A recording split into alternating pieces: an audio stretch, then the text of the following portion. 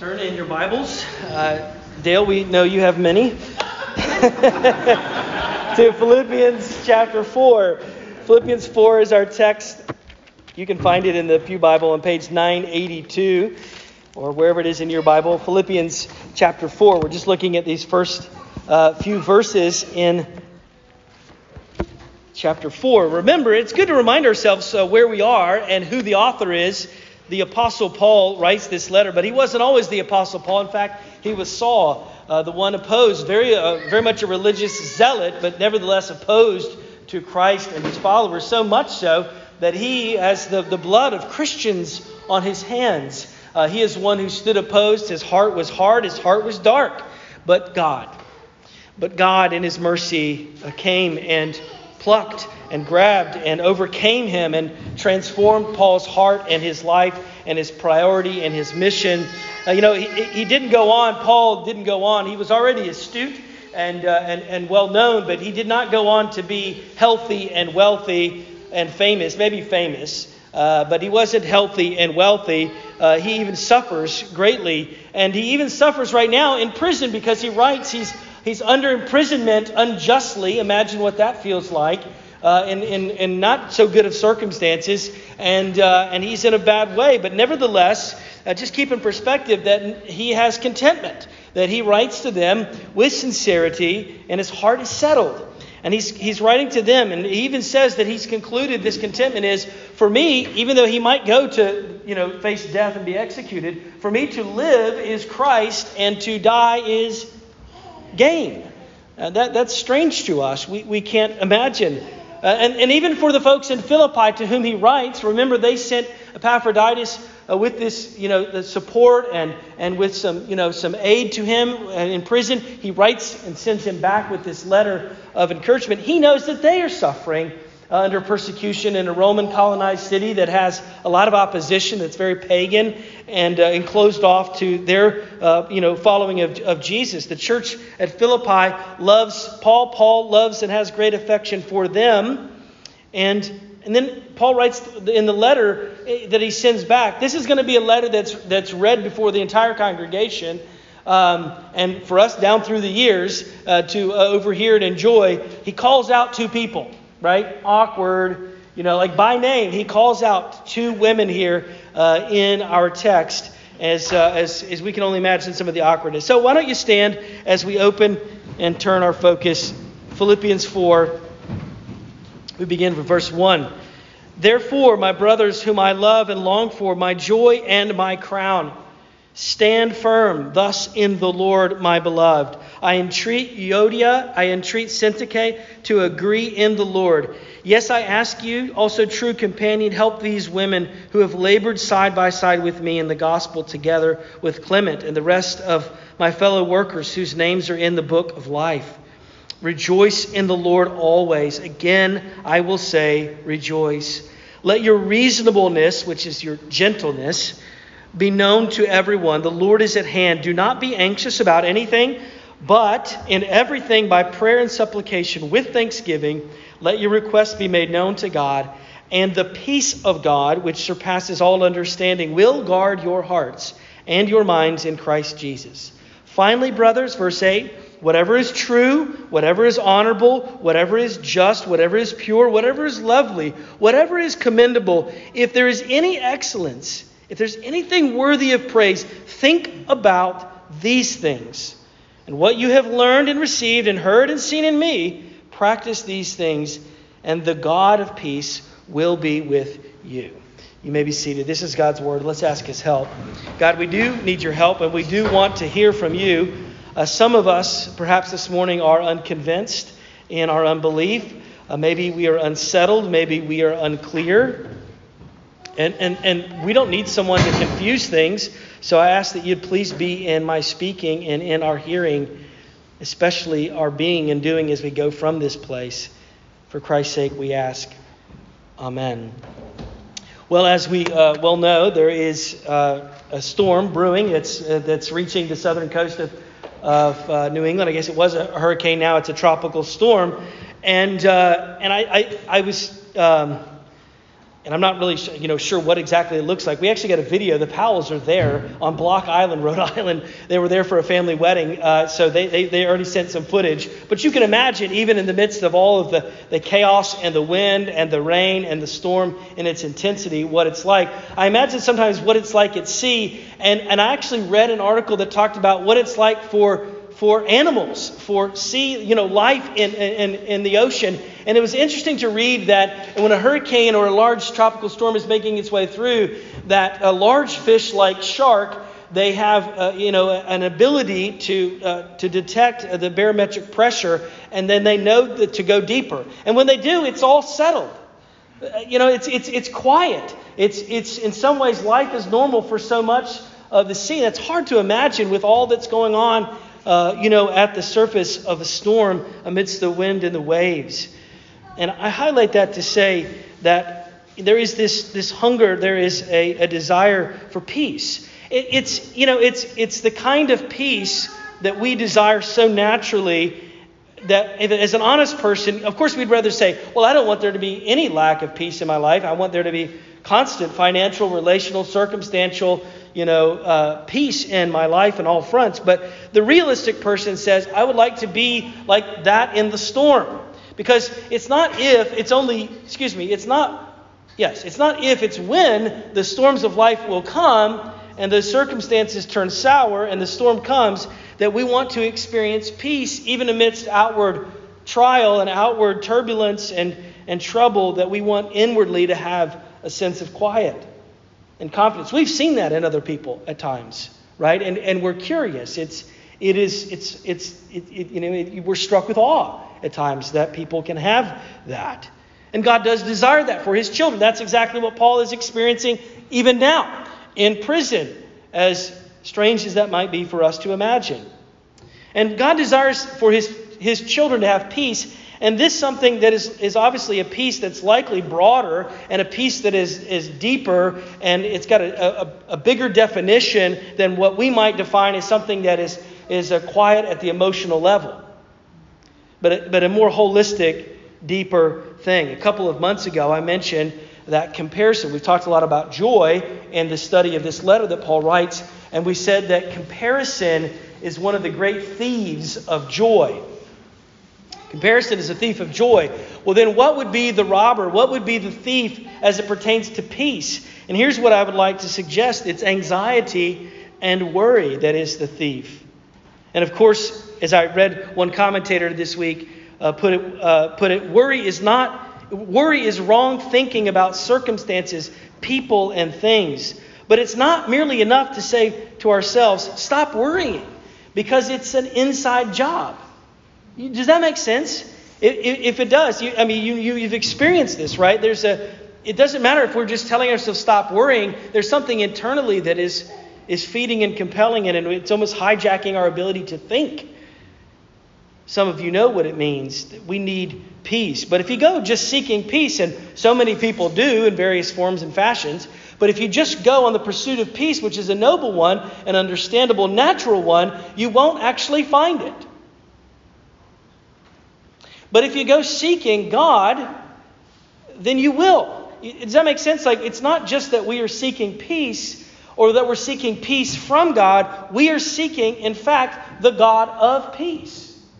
And what flows from Him is this true peace. Now, there's two words. There's two verses in one word I want us to look at right out of the gates as we were looking here. So if you look at verse 7, first of all, let's look there. There's where the word peace is mentioned 2 times in our passage. Verse 7, and the God of peace, verse 7, and the God of peace which surpasses all understanding will guard your hearts and minds in Christ Jesus. The second one is in the latter part of verse 9. At the very, very end it says, and the God of peace will be with you. What's the common denominator? Peace, God. But the most important word, at least for our understanding going out from here and applying it, is this one word. And. And. It's important because it seems to indicate to us that there's actually, to experience and to walk in this peace, that there is a condition. That Paul is in essence saying that if we do what is in verse, say, 4, 5, and 6, then, and verse 7, the peace of God, which surpasses all understanding, will be with you.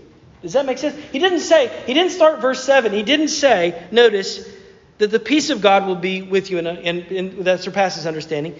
He says, and. It's hinged upon walking in prayer, rejoicing in, trusting in the Lord. That's when you will experience it.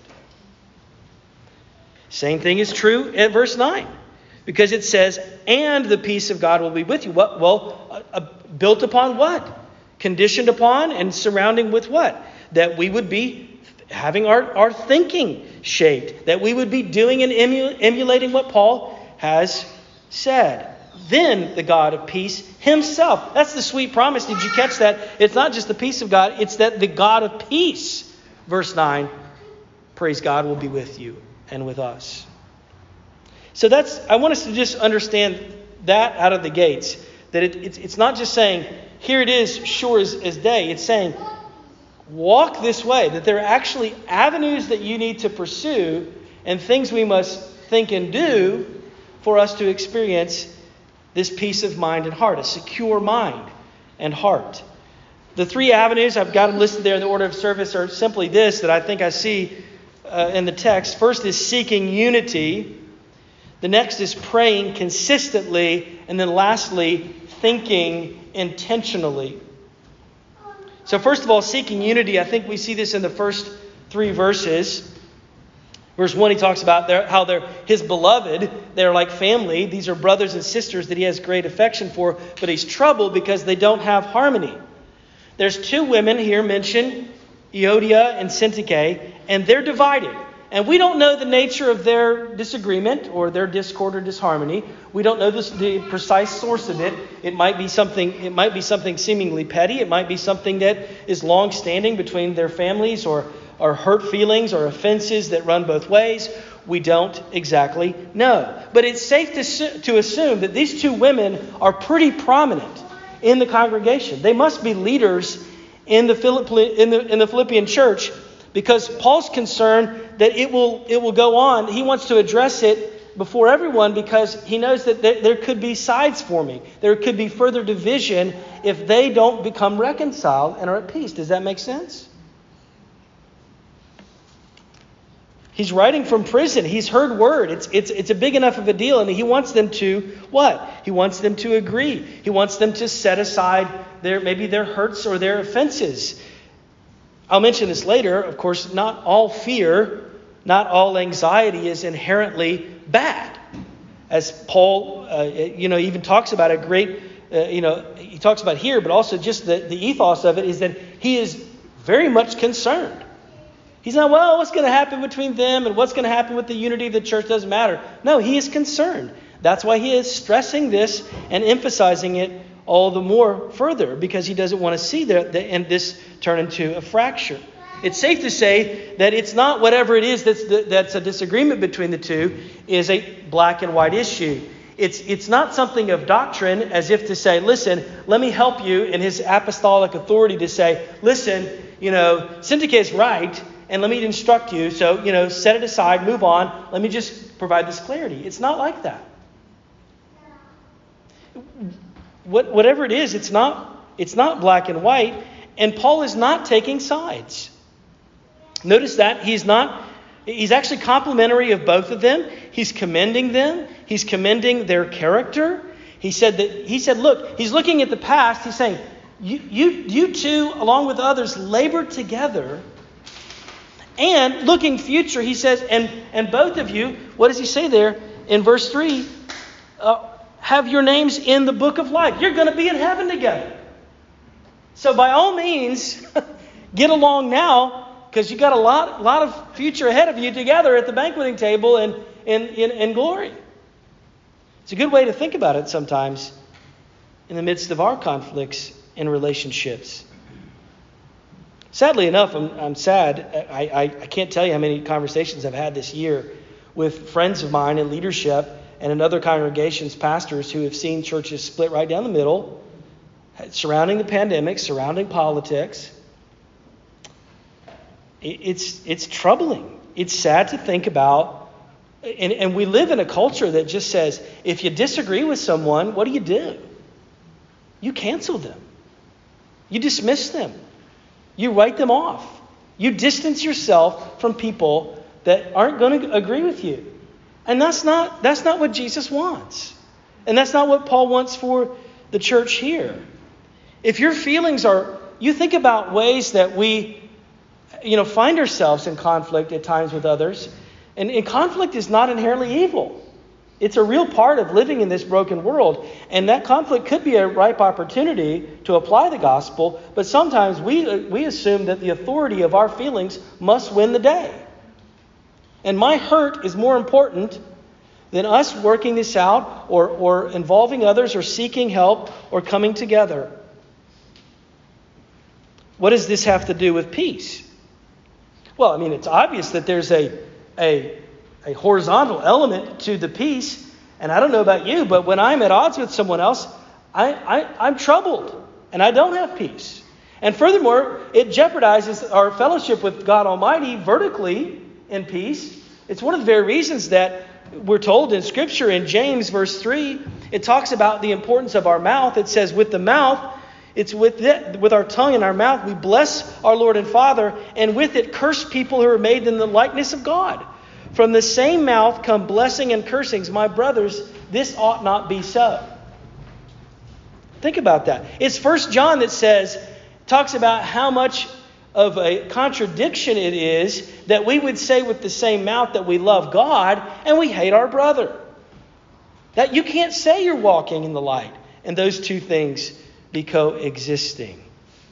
Of course, it doesn't always depend upon us, right? We say, I wanted to have peace. I wanted to work it out, but they just wouldn't change. Well, no, that's not the only condition, right? We can forgive people even if they don't ask for it. But what I'm saying is, yes, there are times, sadly enough, that people do, or a person or a party seeks that peace, and it's not realized.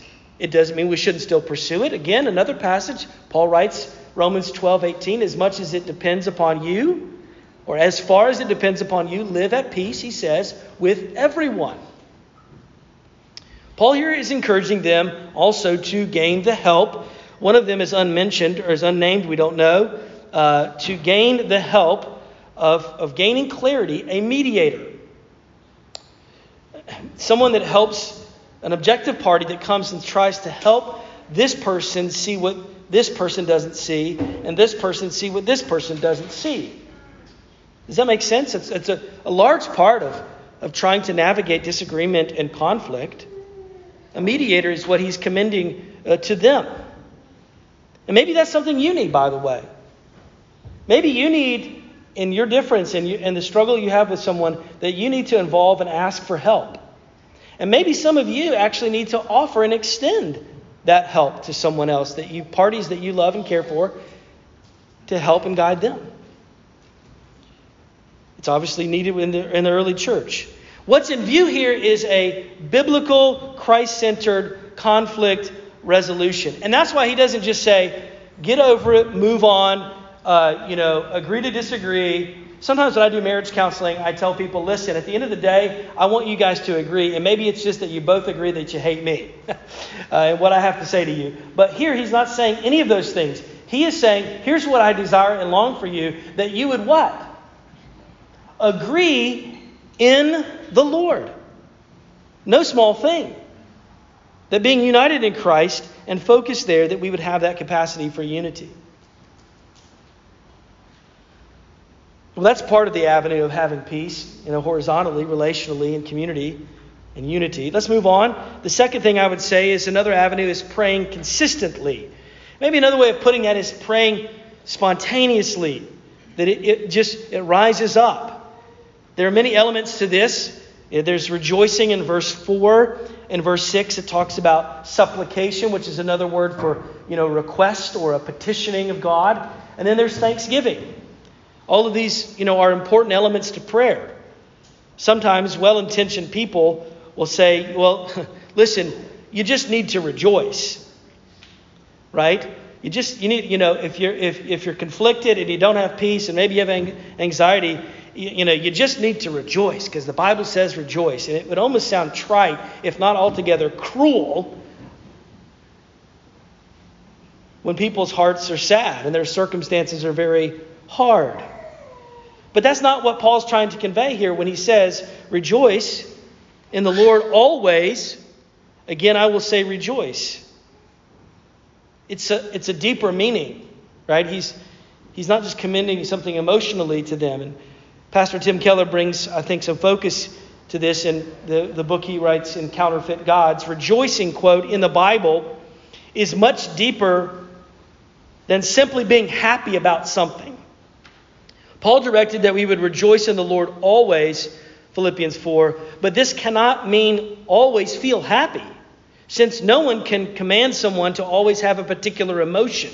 To rejoice is to treasure a thing, to assess its value to you, to reflect on its beauty and importance until your heart rests in it and tastes the sweetness of it. Rejoice is a way of praising God until the heart is sweetened and rested, and until it relaxes its grip on anything else it thinks that it needs. Rejoicing is part of prayer and release. And, as I heard one Bible teacher put it, prayer is not something God wants from us. It's something God wants for us. That we would be releasing. And so the antidote here, because the call in verse 6, let's read it again. The Lord is at hand. Verse 6, do not be anxious about anything, but in everything by prayer and supplication, make your requests known to God. So the antidote, and it's a crucial thing if you think about it, our peace and anxiety subsides when we find rest and refuge in God. And so naturally the antidote that he's saying here in verse 6 to worry and anxiety is prayer. Now, again, not all worry is bad. Even the word here that Paul uses in the original language for anxious is one that he used earlier in chapter 2, verse 20, when he talks about his concern. He's anxious, he's concerned for their welfare. So that's a positive way. And sometimes fear and worry is a good motivator to action, right? I mean, we can all think about that in a number of areas of our life. It's important in functioning. But there is a type of fear that is not healthy, that is not wise, that is not Christ-centered or biblical. Sadly enough, some people don't have any worry because they don't have any affection or love. They're apathetic. There are times when people are apathetic and that they don't have any worries, but that's because they don't have any love. They're apathetic. Paul has deep concern for people's welfare, and that's born out of love. He's not apathetic. There are people who are so apathetic they're not concerned about others' well-being. They're not even concerned about their own well-being. And that's not good. It's not healthy. It's not biblical. But active worry that is negative or dishonoring to God is the selfish and destructive type that walks around asking all the time, what if? What if? What if? What if? What if? What if? What if? You know what it sounds like? We all have experienced this. It's a type of worry that craves knowledge and control. And this is where prayer comes in. And yes, I want to just say as an aside, and it's a very important one, that we wouldn't misuse this verse as a hammer against people who have deep anxiety. There's some that it's overwhelming. It's very strong, and perhaps they need medical and emotional health therapy to gain some help. But so we don't go to them and just say, well, it says all you got to do is pray. So just pray harder. How do you know they haven't been praying really hard? They don't necessarily need more prayer. We need more prayer for them. Perhaps it doesn't all hinge on faith and prayer. But I will say this confidently, all of us, to a person, all need to surrender spiritually to God in prayer. To experience enduring peace, it's applicable to everyone. A measure of peace is part of what's in view. as we release things in prayer. Because we carry sometimes tremendous, but altogether unnecessary burdens. Steve Brown, who was a professor at my seminary, tells the story of a man, and he was traveling across India by train, very, very, very long train ride. It's an overnight, and maybe longer than that. And all he has with him is all of his belongings. They all fit into one suitcase, and he's traveling. And he knew that he had heard reports of people stealing, so he didn't want to fall asleep, and he was endeavoring. He's like pressing on. He's intent to stay awake, pinching himself. It's almost agonizing to try to stay awake, and he feels like he's the only person that can. I've got to protect this stuff. About 3 a.m., he kind of just resigns. I just can't do it anymore. I'm just going to rest my eyes for a few minutes at 3 a.m. And then for just a few seconds he does, and he wakes up, and what's gone? His bag. And he says to himself, thank God I can now go finally to sleep. Does this describe how we live sometimes? Are we carrying around worry in a bag, in a suitcase, or over our shoulder, and it becomes very heavy and we cannot find physical or emotional rest? Sleeplessness, physical sleeplessness. We're consumed. There's a reason I love the imagery, and it's hard for me. I know there are times it's very, very difficult. But I love the imagery. 1 Peter 5 says, cast all your anxieties on him. Throw them. Launch them. Just if you can't sleep, just throw the whole thing out the window. Cast all your anxieties. Why? Because he promises there that he cares for you. To let it go, to turn things over to God, who is not only in control, but who loves us and cares for us more than we even can imagine. We need prayer that echoes what the great hymn says, and what a friend we have in Jesus. Sorry, we should have sung it this morning. But there's such a great verse there. It says, are there trials and temptations? Is there trouble anywhere? We should never be discouraged. Take it to the Lord in prayer. It's part of the echo too of what we read in the Old Testament reading. What does it say? Let me find it there in Isaiah 26. Trust in the Lord forever, and the Lord God is an everlasting rock. Right before that, verse 3, 26, verse 3, Isaiah. You keep him in perfect peace, whose mind is stayed upon you, because he trusts in you.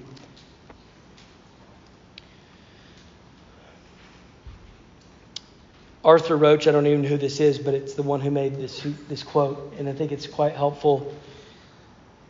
Think of this, the imagery, right? I think this is helpful. Anxiety is a thin stream of fear trickling through the mind. If encouraged, if that anxiety is encouraged, it cuts a channel into which all other thoughts are drained. If prayer is the offloading and the surrendering and the turning over, then what's the upload? What's the download? It's filling our minds. So let's move on, because I think these last three verses, 7, 8, 9, would commend to us. If we want to have our hearts and minds guarded in Christ Jesus, what does he say there in verse 8? That's verse 7. Verse 8 says, finally, brothers, whatever is true, honorable, just, pure, lovely, all of these things, he says, if there's anything worthy of praise, think about these things. This is, to think intentionally is a disciplined exercise of filling our mind. The importance of the mind, Scripture is not in the least bit shy about. Training, transforming, filling, teaching the mind, the Christian mind. One of the ways we do this, for me, one of the exercises is in the context of prayer. Whenever I'm out, and usually it's when I'm physically moving on a walk is I'm filling my mind with thoughts of thanksgiving. I know that my mind can be hijacked by all kinds of worries, and I know what it's like to wake up and feel anxious, and my feet haven't even hit the floor yet. And then to press out and say, Lord, I need your thoughts, to pick up his word, to walk out into his creation and say, I thank you. I thank you I'm able to walk. I'm able to see. I thank you that you love me. I thank you that you promised that you'd never leave me nor forsake me. I thank you that you've promised that he that is in me is greater than he that is in the world. I thank you, God. And the list goes on and on. But you have to make space for this, and it has to be intentional. There's an intentionality. I heard a great analogy. A teacher put it this way, and what it means to fill our minds and to think. It's like a mixtape, right? Yeah. All you 30-year-old and under people, I love you, but you don't have a clue what I just talked about. A mixtape, you'd have to do a lot of work. I mean, you need like a double-decker, tape deck, and you'd be listening to something, and then you'd hit record, and then try to capture it, and then you'd flip it over, and then you would try to hit record again at just the right point, and you'd develop this mixtape. Then there became these things called CDs that you would burn. And to do artwork and to create a playlist was kind of hard. And you'd burn the CD. I remember when I was dating Krista, I was going to propose to her that weekend. I put together a collection of love songs, Volume 1. And it took a long time to put this thing together. You young people, you don't have a clue what I'm talking about. It takes like 9 seconds to put together a playlist on Spotify. Give me a break. You don't even know what it's like. You think about this. It takes a lot. When someone used to make a mixtape or a burned CD for you, it took some work. It took some thought and some labor and intentionality. And what I'm saying is God has laid it out for us, and it's going to take some intentional, deliberate work to fill your mind with the things of God and eternity and truth and gravity and weight and glory. Please. If you need help, go to someone and say, would you please make a mixtape for me of the promises of God? And if you go and you say, okay, here's what's commended. And it's not all things spiritual. It's anything true, commendable, praiseworthy. Listen, go enjoy food and music and art. Go enjoy creation. He's not saying just think spiritual thoughts. Just go think about all that's in the scriptures and memorize that. Whatever. Anything and everything. But I will say this. When you think about the thing that is most just and most lovely and true and pure and all these things, you're going to make your way back to Jesus.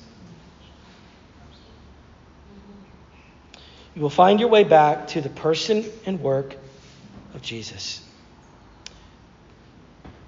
So here are the avenues in experiencing the peace of mind and heart, seeking unity, praying spontaneously or continually, and thinking intentionally.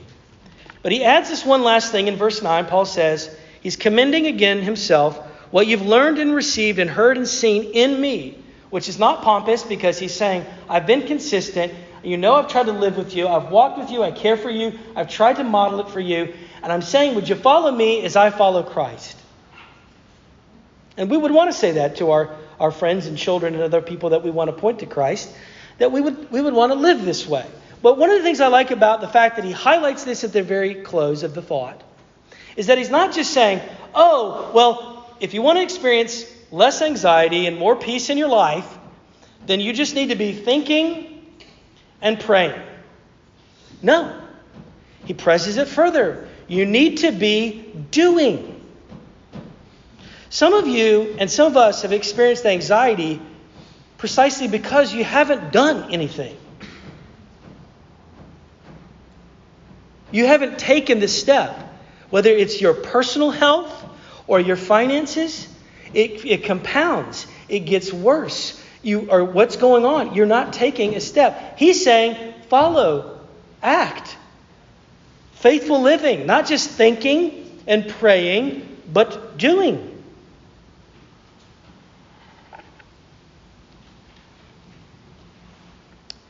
Now, as it relates to experiencing again that ultimate peace, which is only from God, because of the God of peace. And certainly as it relates to people in our life, even people that we love and we live with, we're told here that we need a mediator. And we're told in the bigger picture that we need a really profound mediator who represents us to God and God to us. And that, my friends, is Jesus. It's always where I end. Let's pray. Father, we look to you right now and we pray that you would teach us to walk in these avenues and pathways that we might experience a peace that you desire for your children. We thank you for your rich and precious promises. We thank you that you are the God of peace, not at distance, but as we're told so clearly here, near us, imminent, close by. Lord, I pray that you would make that real to us in new and fresh ways in this week ahead, whatever we might face. I pray for people who right now have tremendous sleeplessness and they are burdened and weighed down because of some of this anxiety and because of conflict in their family or in other places. Lord, meet them, guide them, counsel them by the power of your Spirit, and help us to be a people who are compassionate, who go and seek to try to build bridges of peace, to walk in your light and in your way. Lord, I do pray today for people who can't experience peace very easily, not outwardly, certainly at least, because there's turmoil and politically and there's turmoil amidst the weather, the people who are facing the hurricane, the aftermath of the hurricane that hit Haiti. Lord, we pray for your mercy as people grieve. Lord, we pray as we think about the storm that has hit Afghanistan and the people there who are so overwhelmed and some are trapped and some are suffering and some have died. Lord, we pray for wisdom, for leadership. We pray for mercy. We pray especially for our brothers and sisters who are part of the church there in Afghanistan, who have to meet under the threat of and gather to worship you and follow you in a day-to-day basis with great threat from enemy opposition. Lord, would you please this day guide us and guard our hearts and minds as you've promised. For we ask all these things in Christ's all-sufficient name. Even now,